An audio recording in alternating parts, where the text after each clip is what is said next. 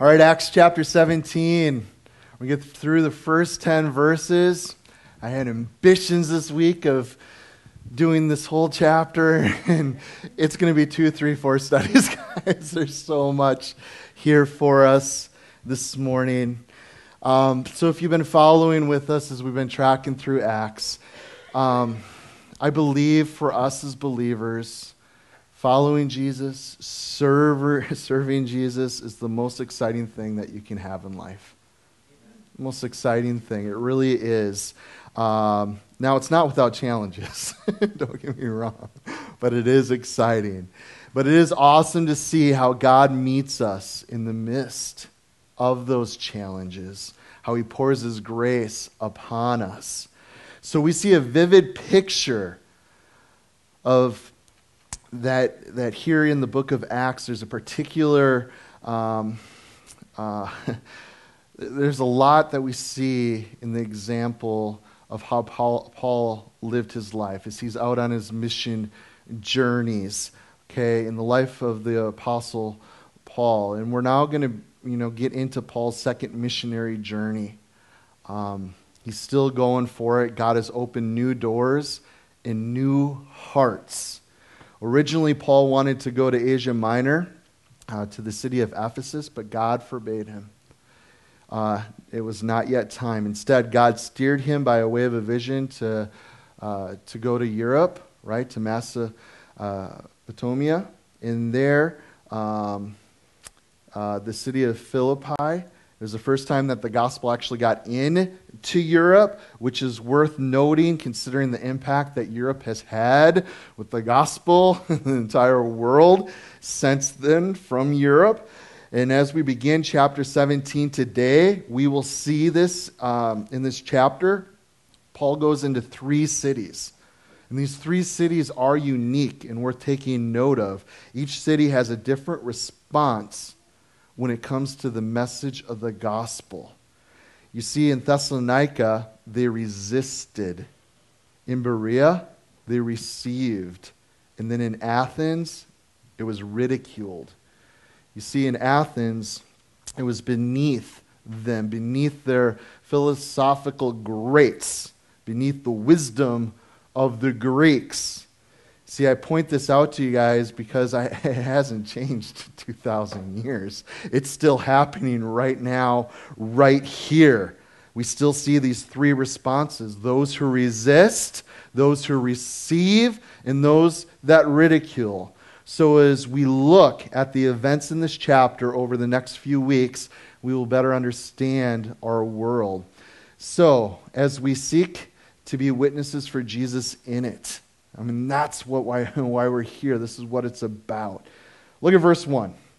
Now, when they had passed through Amphipolis and Apollonia, they came to Thessalonica, where there was a synagogue of the Jews. So here we see Paul. He comes to Thessalonica. It was a city where he would spend a total of 1 month. But in that month, God did a great work.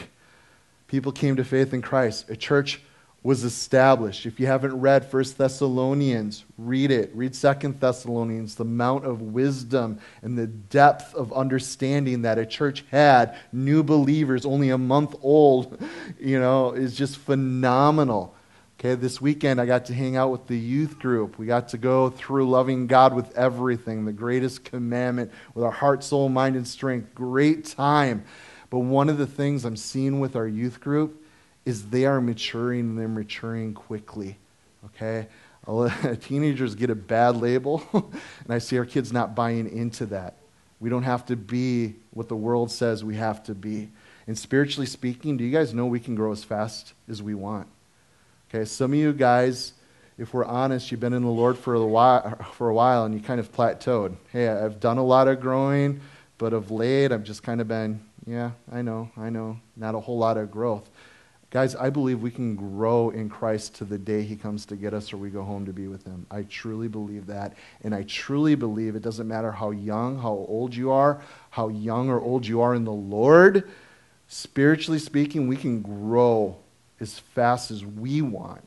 God wants to see sanctification in us. He wants to be working in us. It's on us if we're going to yield. Are we going to seek? Are we going to choose to obey and say yes, align our thinking to His, allow Him to work in our lives and through our lives, to be faithful with those things that He set before us, even if they're little, and allow Him to do. And as you are faithful in those little things, He will give more and more. That's how He works. His economy is a little different than ours, and I love it. I love seeing our young adults mature in Christ. I asked them last night as we were wrapping things up, what do you think the purpose is, guys, of this youth group? And their heart was that of evangelism. We want to see other teenagers know Jesus. That was their heart. It wasn't, hey, our purpose should be to have more camps, more retreats, more fun events. Can we do this? Can we do that? No. How can we get into our schools? How can we share Jesus? How can we build on the friendships we've made here? Strengthen those that we can encourage each other more. That's pretty mature sounding stuff, isn't it? And this is coming from, most of them are young teens. You guys know most of our kids are in middle school still. It's beautiful what God's doing. So here we see Paul continue to go forth and being faithful with his call, even to this young church of believers. I want you guys to turn there just because it's good. Go to 1 Thessalonians chapter 2. I'd encourage you guys, I read through 1 Thessalonians, I think about 3 weeks ago, and there's still scriptures that just are coming to my mind almost on a daily basis. There's so much good stuff in the letters that Paul wrote to the Thessalonians. I think it's so rich and good because these believers were in a place of wanting to grow, wanting to receive, wanting the will of God, looking for the coming of Jesus. So in 1 Thessalonians chapter 2, he says in verse 1, "For you yourselves know, brethren, that are coming to you, it wasn't in vain," okay? We just didn't happen to stumble upon you, it was purposeful. God had a plan. God had a mission. And we came to you, and it was not in vain. But verse 2, even after we had suffered before, we were spitefully treated in Philippi. As you know, we were bold in our God to speak to you the gospel of God in much conflict. I love Paul just being real with them. Guys, it wasn't easy for us, but it's what God wanted. And even everywhere we went, even when we came to you, there was conflict, but we were still going to preach the gospel. Just that verse alone speaks to my heart a lot. There's conflict in life. There's things that come up. Oh man, I got to deal with this. I'm too busy to be about the gospel because I got to take care of this. No, there's going to be conflict. Let the good news be a part of the conflict, okay? So once again, we're reminded that men who are empowered by the Spirit, serving God, will go through times of difficulty. Okay? Just because you're a believer doesn't mean that you're, the cares of this world, troubles, trials, doesn't mean all that stuff, is going to be absent from our lives. Some of us wish, some of us work towards, and we've bought into a lie that, hey, as a Christian, everything should be comfortable, everything should be good, there should just be blessings, everything should work out. I still haven't seen that in Scripture. I know some people like to preach that, but it's not what God has to say. And we see that in the life of these apostles as these missionaries.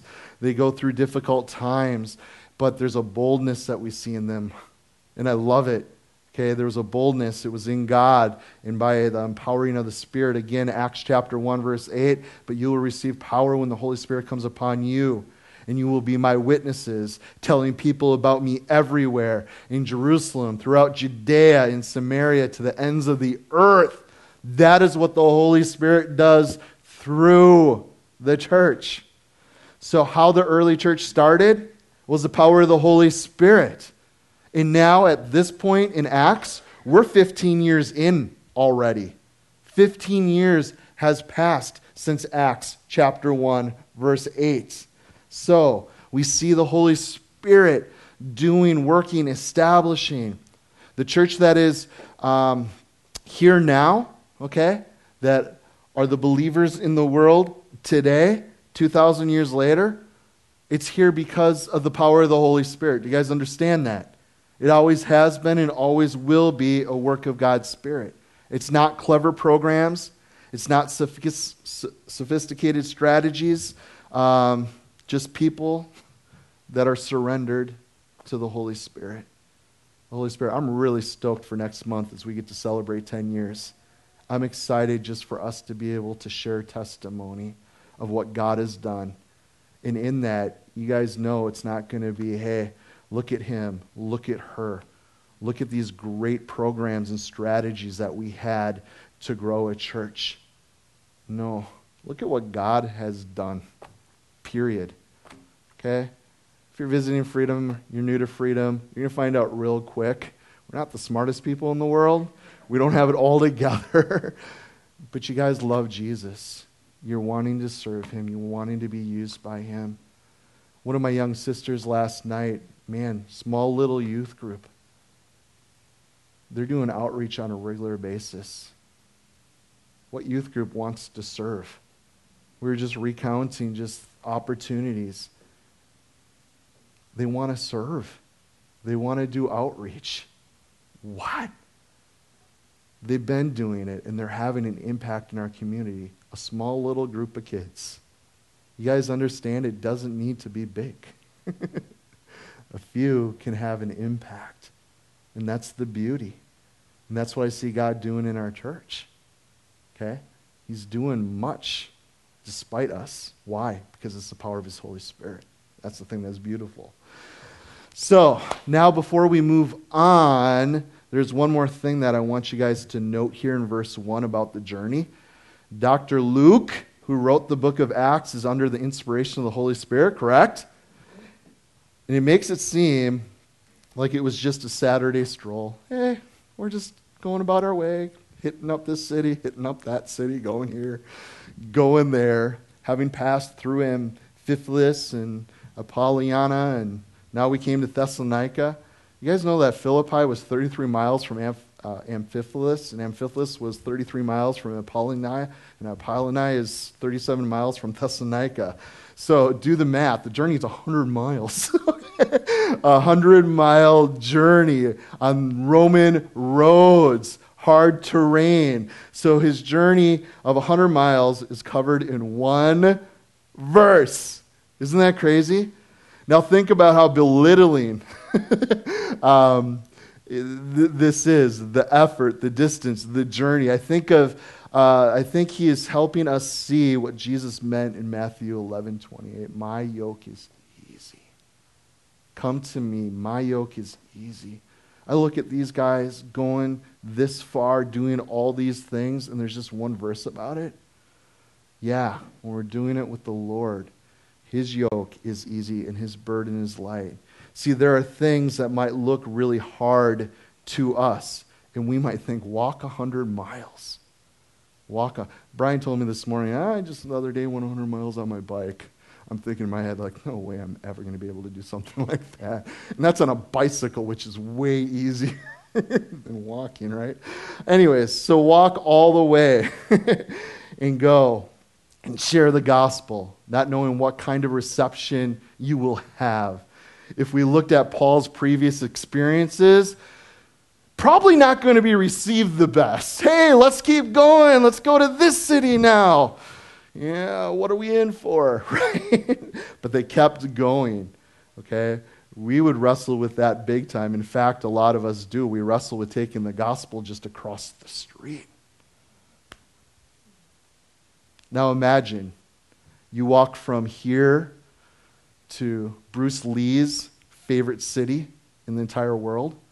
What's up? Sorry, I've been hanging out with the kids too much this weekend. But anyways, Wausau's 100 miles from here. Okay? Imagine walking that far to share the gospel with someone. Okay? And what if Someone just wrote one sentence about that. Do you not understand? I walked all the way to Wassa, all the way to share the gospel. I want more than one sentence, right? It was hard. It was tiring. My feet hurt really, really, really bad. So I want you guys to follow me here. The point is not that it wasn't hard. We already read in 1 Thessalonians 2 the conflict, the affliction, the trouble they went through. But the point is when that is the yoke that Jesus puts on you, it is light. Think about what some of you have gone through over the past few years. Tough things. Battled with cancer. Hard. Lost your job. Hard. Lost your house. Hard. Forced career change. Hard. Loss of a loved one. Hard. All those things are hard. They're difficult. But as you've trusted Jesus, as you've clung to him, he has sustained you. And there's been a lightness to it. He has met you in your weakness with his grace, with his power. So living in the promise of Psalm 125, verses 1 and 2, those who trust in the Lord are like Mount Zion, which cannot be moved, but abides forever. And as the mountains surround Jerusalem, so the Lord surrounds his people from this time forth and forever. I love that. So how many of you know what I'm talking about here? You are in the midst of a hard time, but Jesus has been surrounding you, bringing lightness to it. That's our God. It's amazing if you think about it. Paul knew it too. In 2 Corinthians 1:8, he says, we despaired even of life itself, he said. And then a little bit later in chapter 4, verse 17, he calls it a light affliction. Really? We're about to die continually. Like death is right there in our face. It's just a light affliction. I love that. So, precious brother and sister, cling to Jesus. Okay? Cling to him. Trust him. So this week in your journey in the midst of hard trials, maybe some of you are going through the hardest trials of your life, know this, he is surrounding you so that you will not be moved. His yoke is easy. His burden is light. He carries you and he carries it. Hudson Taylor said this. You might want to jot it down. It's good. It is possible to trust God too little, but it is not possible to trust God too much.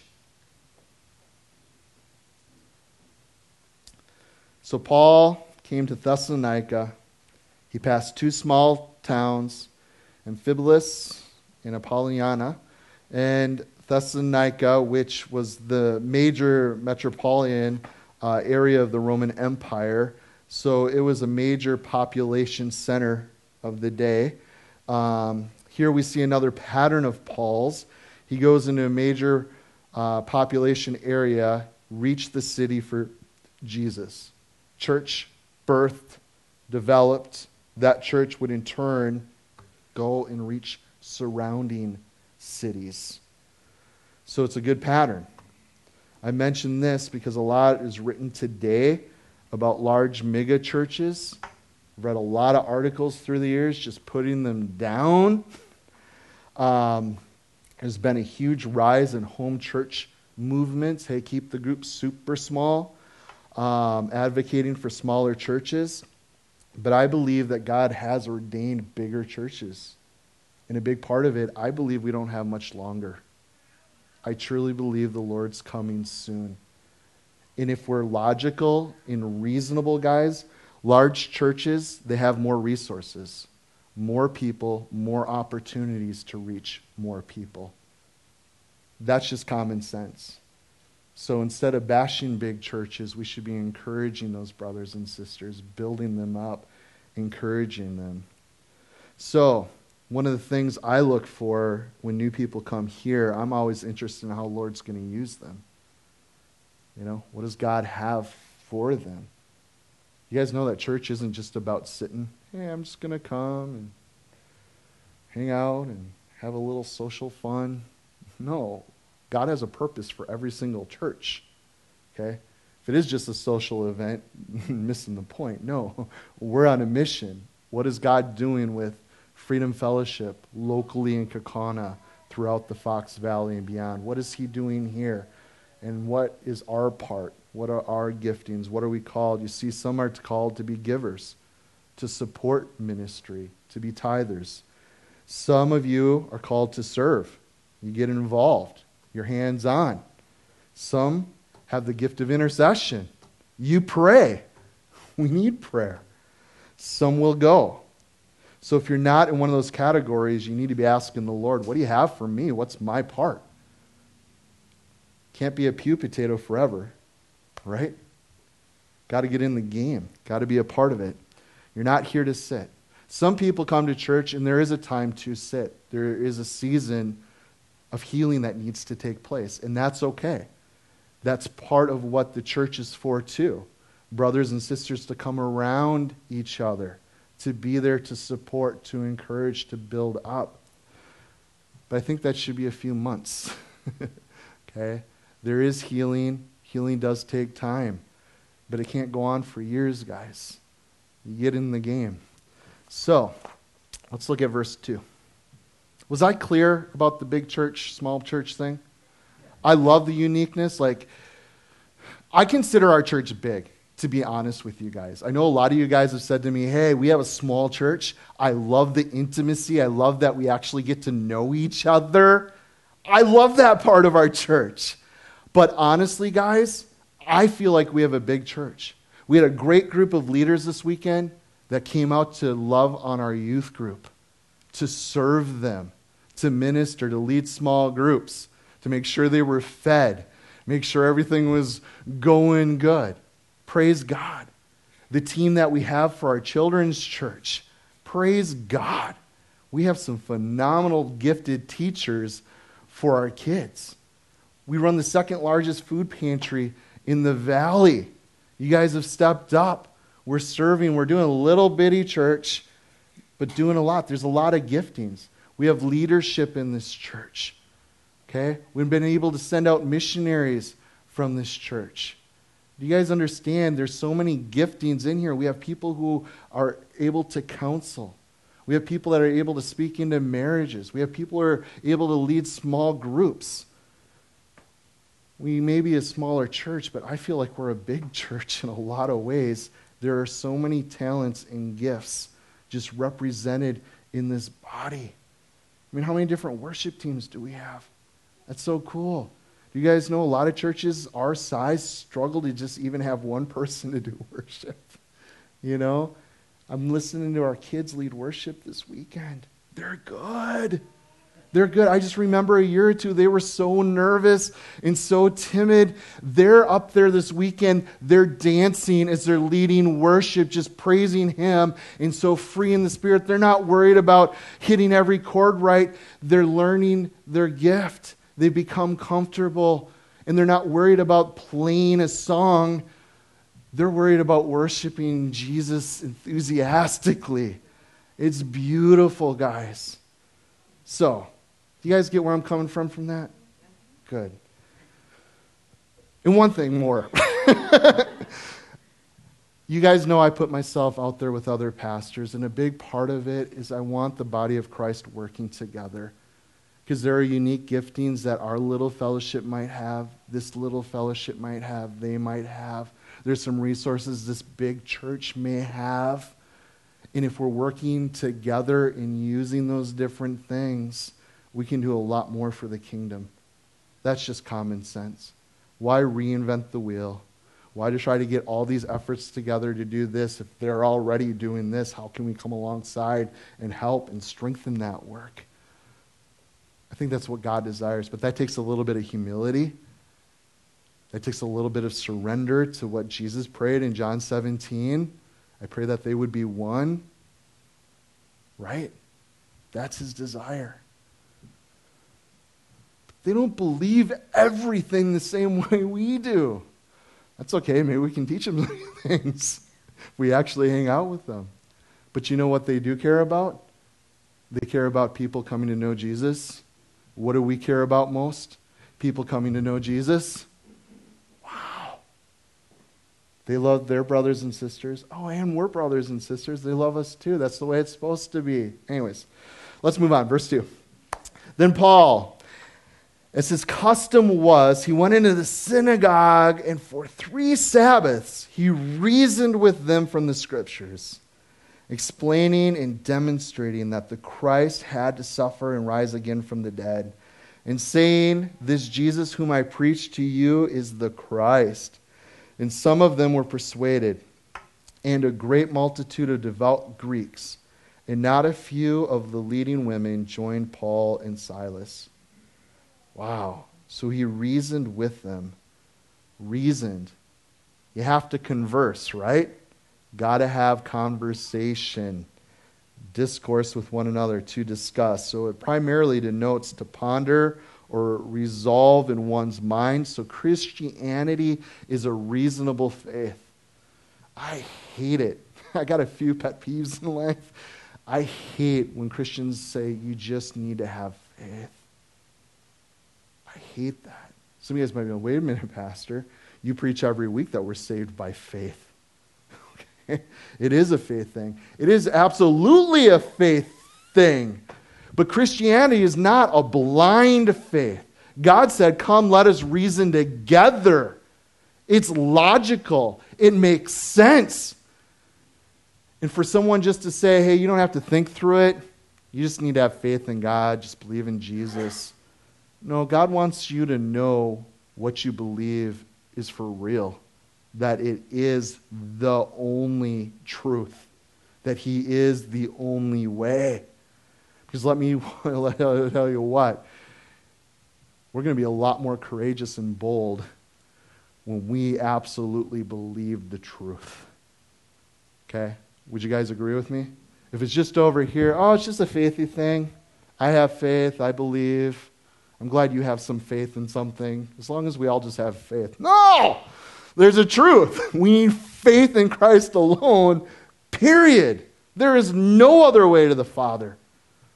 And if there is, Jesus is a liar, and we're all wasting our time this morning. That's the truth of it. Jesus is not a liar. Satan is the father of lies, and man, he is good.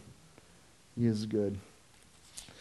That's why we need the truth. It sets us free. So,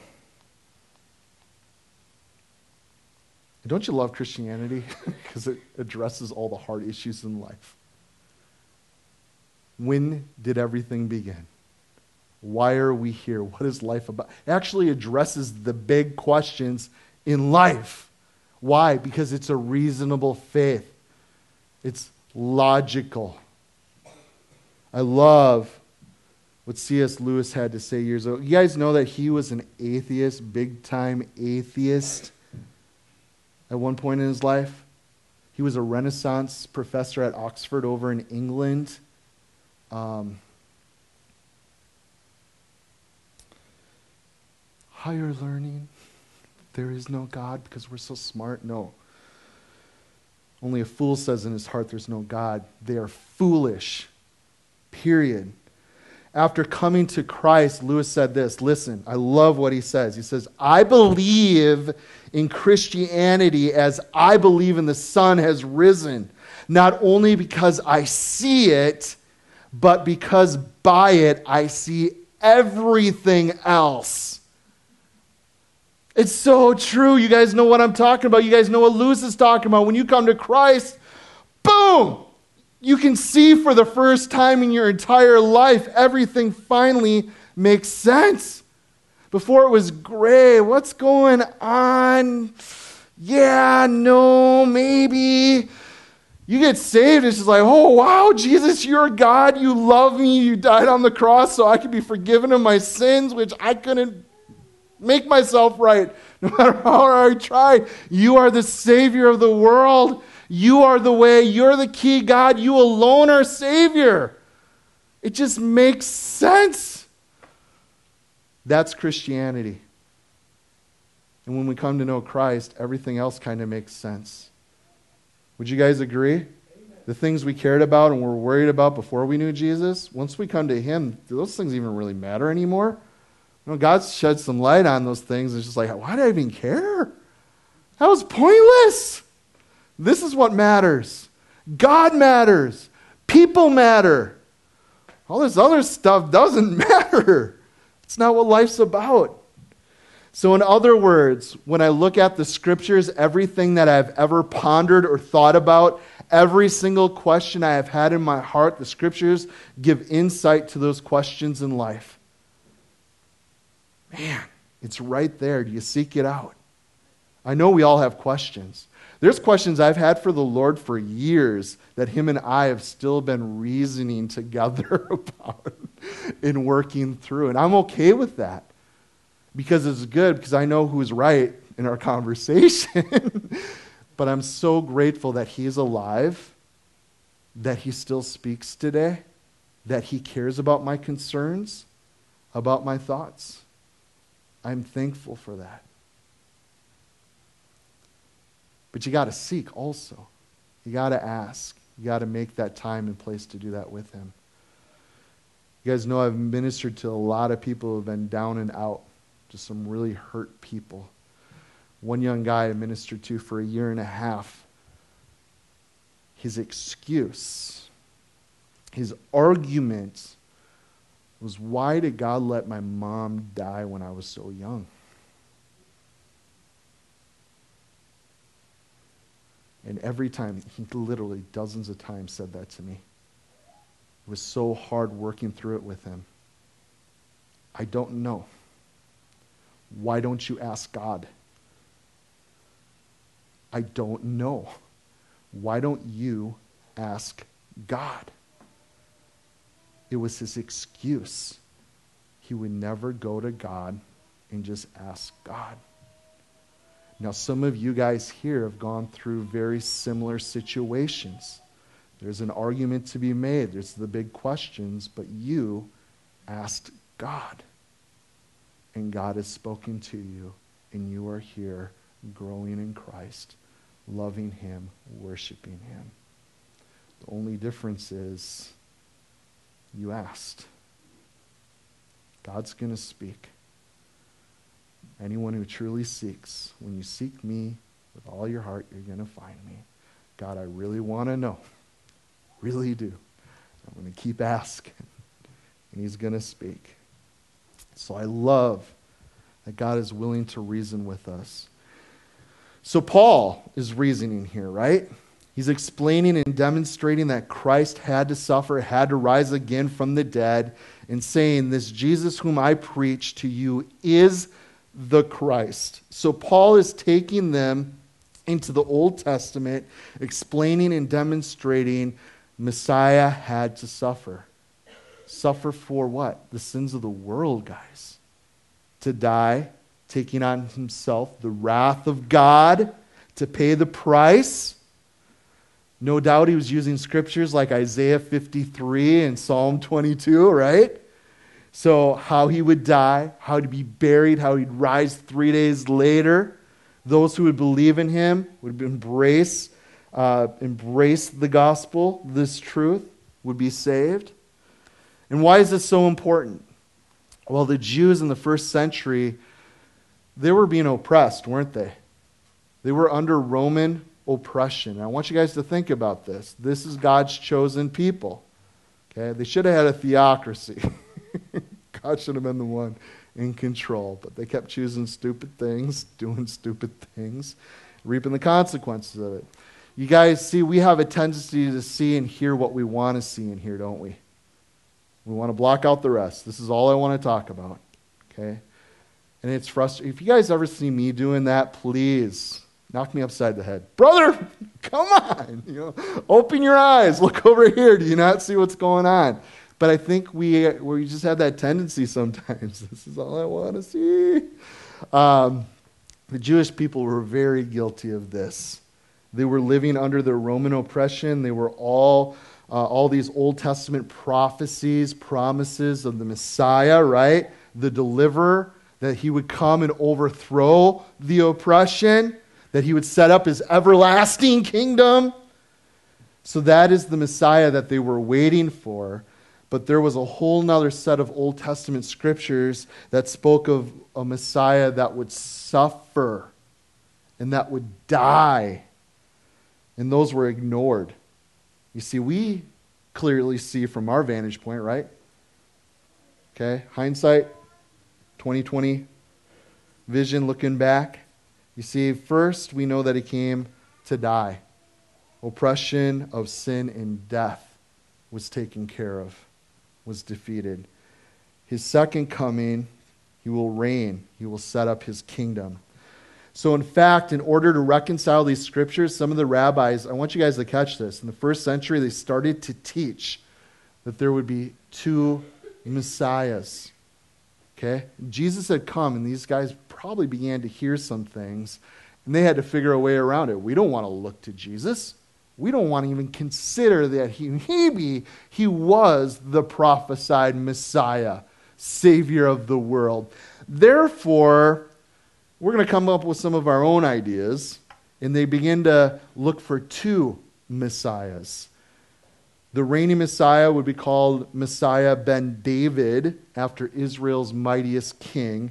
And they called the suffering Messiah, Messiah ben Joseph, after the Old Testament hero who suffered unjustly at the hands of his brethren. So Paul was illustrating that both of these sets of scriptures had been fulfilled in Christ. It was him. And the result, as we see in verse 4, some of the Jews were persuaded, they agreed, they believed, right? So it speaks of both intellectual and a will of the heart in making that decision. They understood with their minds and they embraced with their hearts. So some of the Jews were persuaded, a great multitude of Greeks, and some of the prominent women. And I want you guys to notice that there are three groups of people in the synagogue. You got the Jews, of course, right? But you have the Greeks, okay? Seeing pattern always, always with the Greeks. We have the Gentiles, the Jews. They referred to them as those who feared God or God-fearers. And then it tells us some leading women. So these were prominent women. These were women who had been educated, who had somehow escaped the oppression of Rome. Greek and Roman society, women were degraded. These women broke free, like Lydia that we saw last week, business owner, education. Some Jews, a great multitude of Greeks, and some leading women here. So all were hearing the message of Jesus. They were all hearing the same thing, responding to the message of grace, freedom in Christ, responding to this message of freedom. So this is this is right, this is an awesome thing that we see taking place in Acts 17. But not everybody thought so, right? Look at verse 5. But the Jews, they were not persuaded, becoming envious, took some of the evil men from the marketplace, and they gathered a mob and set all the city in an uproar and attacked the house of Jason and sought to bring them out to the people. So the Jews were not persuaded, no doubt being led by the religious leaders. They grew envious, we're told. So seeing these people becoming free in Jesus, they became envious. And they start a panic, driven by what? Envy. See throughout history of Judaism in the first century, the pattern of the religious leaders in Israel was very controlling. So they had taken the law of God and the law of Moses and interpreted the Mishnah, the Talmud. You guys have heard of those before? All right. Okay, that is volumes that these rabbis, these teachers of the law came up with, explaining what the laws meant and how they should be interpreted. So what a good Jew was supposed to look like, what they could do or couldn't do. So this was their attempt to put God and man in a box. This is it. It looks like this. Control man, right? So this is what religion seeks to do. But Jesus came to do what? Set men free. Okay? Yeah, we don't have time to go there. The gospel frees men. Period. Okay? It frees us from sin. It frees us from rules. And what does it bring us into? A love response with our Creator. That is what the gospel teaches. So these religious leaders are seeing people become free in Jesus, and they don't like it. They're going to lose their control. They quit coming to the synagogue. They quit tithing. Jealous. Their jealousy leads them to do something crazy. So they go into the marketplace looking for evil men to hire. Some of you guys may have the King James Version this morning. It says, lewd men of baser sort. What does that mean? They're hooligans. They're thugs, okay? These religious guys go and hire these guys and they gather a mob. Notice what envy and desiring control is doing to these men. Crazy.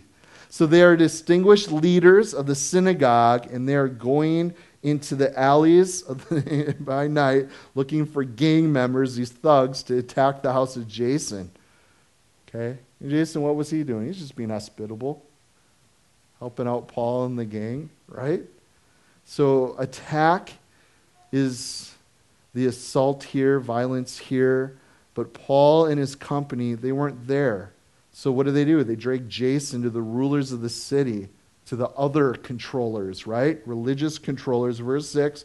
But when they did not find them, they dragged Jason and some of the brethren to the rulers of the city, crying out, "These who have turned the world upside down have come here too." So these are the controllers in the political realm. The religious controllers go to the political controllers. We've got problems when that happens, don't we? When the Pope 2 weeks ago is calling for a one-world government, oh boy, we're going to have some problems if that happens. The Bible talks about that happening one day. Real quick, I think Jesus is coming back soon. I'm not going to put a date on it. I really, more so than any other time in my life, I think we are so close, guys. There are so many little things just in my personal time with the Lord, study of scriptures, just things that are happening in the world around us. I don't know how long we got, guys. You know, I think it could be soon. But we do know that there is going to be one world government coming together. Okay, the Antichrist is going to rise. It's all going to happen. We at Freedom here, we believe in the pre-trib rapture. God's going to take his church out. We're not appointed to wrath. Christ took the wrath upon himself. So for us to be judged, it doesn't fit Scripture. It's not what Scripture teaches. I don't think we're going to be here. We may miss all of this shaking out, one world government coming together, but we do see it starting to make movement. And for a religious leader of over 1 billion people upon planet Earth to call for a one-world government, that should be like eye-opening to us, like, holy cow, what's going on? And then for this Pope to say last week a relationship with Jesus Christ is dangerous, we got some problems, guys. Big-time problems. Sounds like a false prophet to me, okay? So, there is something going on. Okay, there's something going on in our city that's freeing people. It's not good for either of us, these religious leaders or the political party of the day. So they're stirring up these political rulers, and unknowingly they give Paul and his party the highest compliment I think that could possibly be given. Again in verse 6, "These who turn the world upside down have come here too." I love that. Wouldn't that be cool if that was said of us? Those people at that goofy church over in Kakana, they're turning this whole valley upside down with this Jesus talk. Wouldn't that be awesome?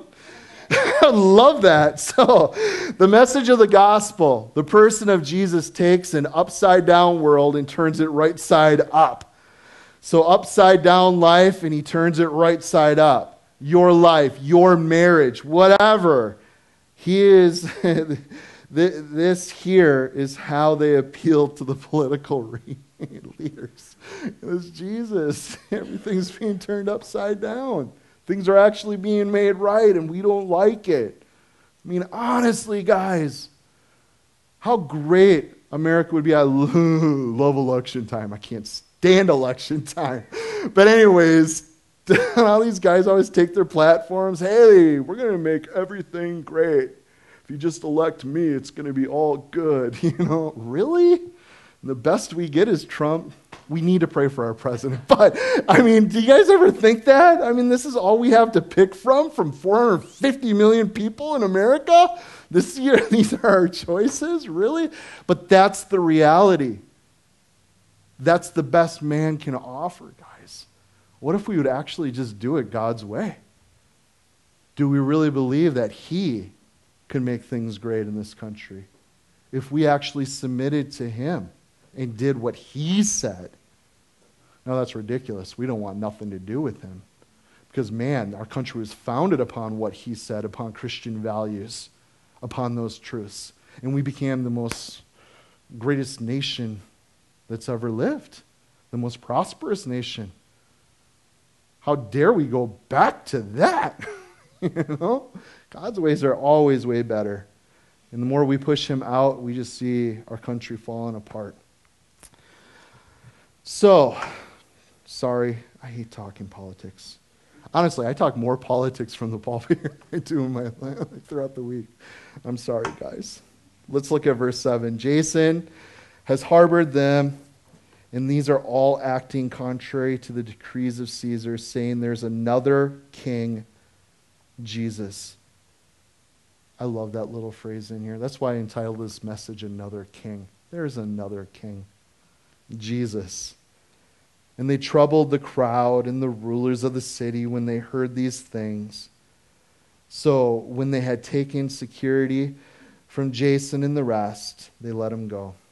So another king turns things right side up. I like that king, right? Turn the world upside down. Now their kin is messing with our city, okay? There's even a rub even today with that.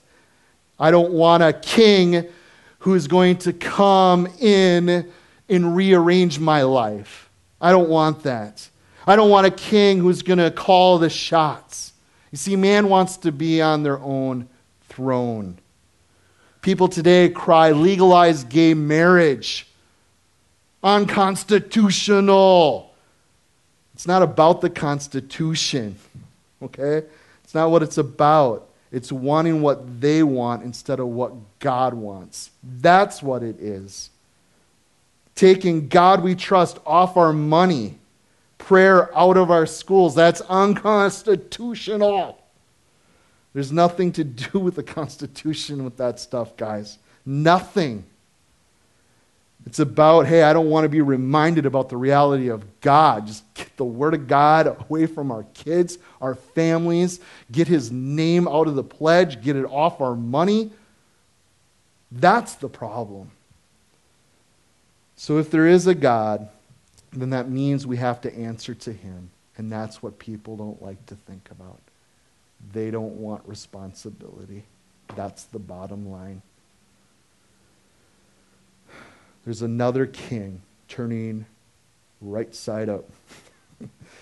So no, he is, they don't want him messing with their system. So, but before we get too critical with those who are liberal or have hard hearts, guys, I think we need to be honest with ourselves. Because I think we do the same thing in some ways. Say we hold on to bitterness and we're not willing to forgive. Because we say, I deserve to be bitter. They hurt me. What we essentially are saying is, King Jesus, stay out of the way. Stay out of this area of my life. Don't want you here. I think we're guilty of the same thing in a lot of ways, guys. You see, we live in fear, refusing to trust, saying, Jesus, I really don't trust you to be my king. So I have to figure it out on my own. Think about an area in your life where you're resisting. And then address that area. Repent in that area. Allow Christ to come in to rule that area.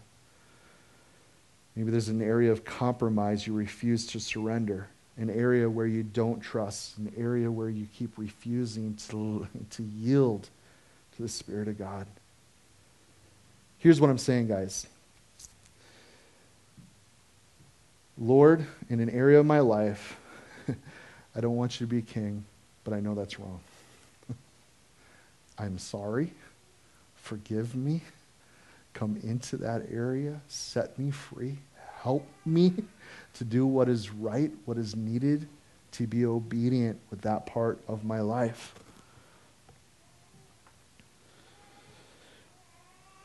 I want you guys to understand something crucial here too. The word another here, another of a different kind. Okay, so a king unlike Caesar is what they were implying. Caesar was an oppressor. You guys know that Satan is also an oppressor? All about bondage, fears, bitterness, lust, sin. The kingship of Jesus is unlike that of the rulers of this world. Jesus conquers with love, not armies. His weapons are truth, are grace. He conquers through the cross where he died for the world. We're all lost sinners. He did it. He died for his enemies. He died for you.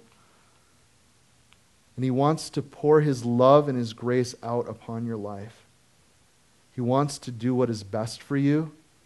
He's interested in you as a person, not just as a servant for his kingdom. He cares. He knows your needs. He knows your fears. He knows your concerns. He knows our struggles. And he desires to shower us with blessings. And sometimes those blessings aren't what we think we need. But he has blessings that he knows you need as his kid. Dad knows best. That's our King. That's our Jesus, guys. That's the one we love, we serve, we worship, we know. You see, every knee will bow, every tongue will confess that Jesus is King, that he's the King of kings and the Lord of lords. It's going to happen. If you have not bowed your knee to him yet, you need to do it now before it's too late. Because if you don't do it now in this time, it's going to be too late. And hell sucks. It is a very real place for those who reject Christ. And God doesn't want any to perish.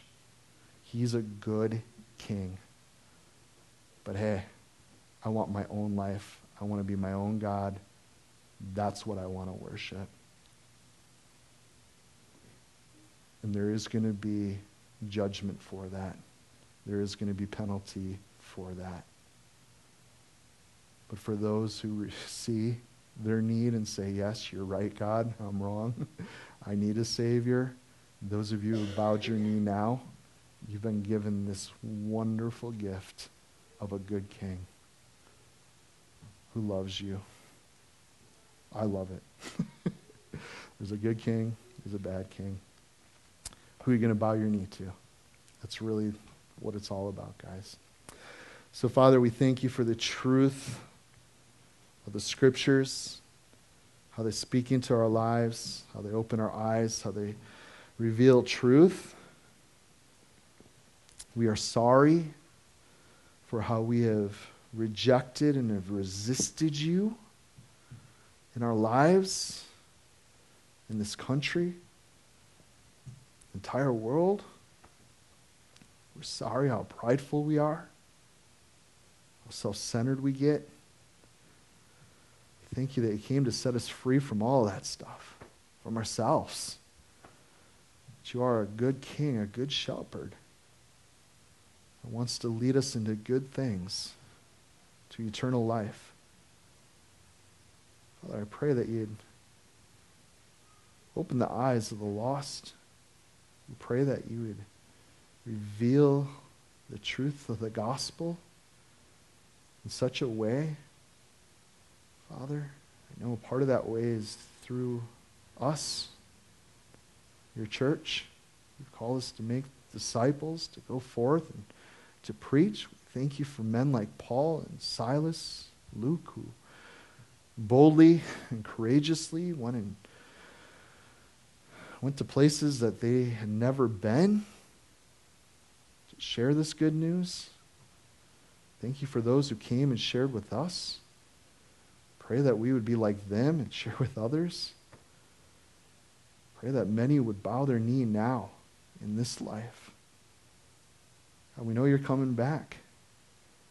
We know the world's going to see you as the King of Kings one day, and every knee will bow. Every tongue will confess that you are Lord. But for many, it's going to be too late. God, we thank you that you've given us free will and choice. God, we pray that you'd help. Just help people see. Open their eyes. Help us to speak. We pray in your name, Jesus. Amen. Amen.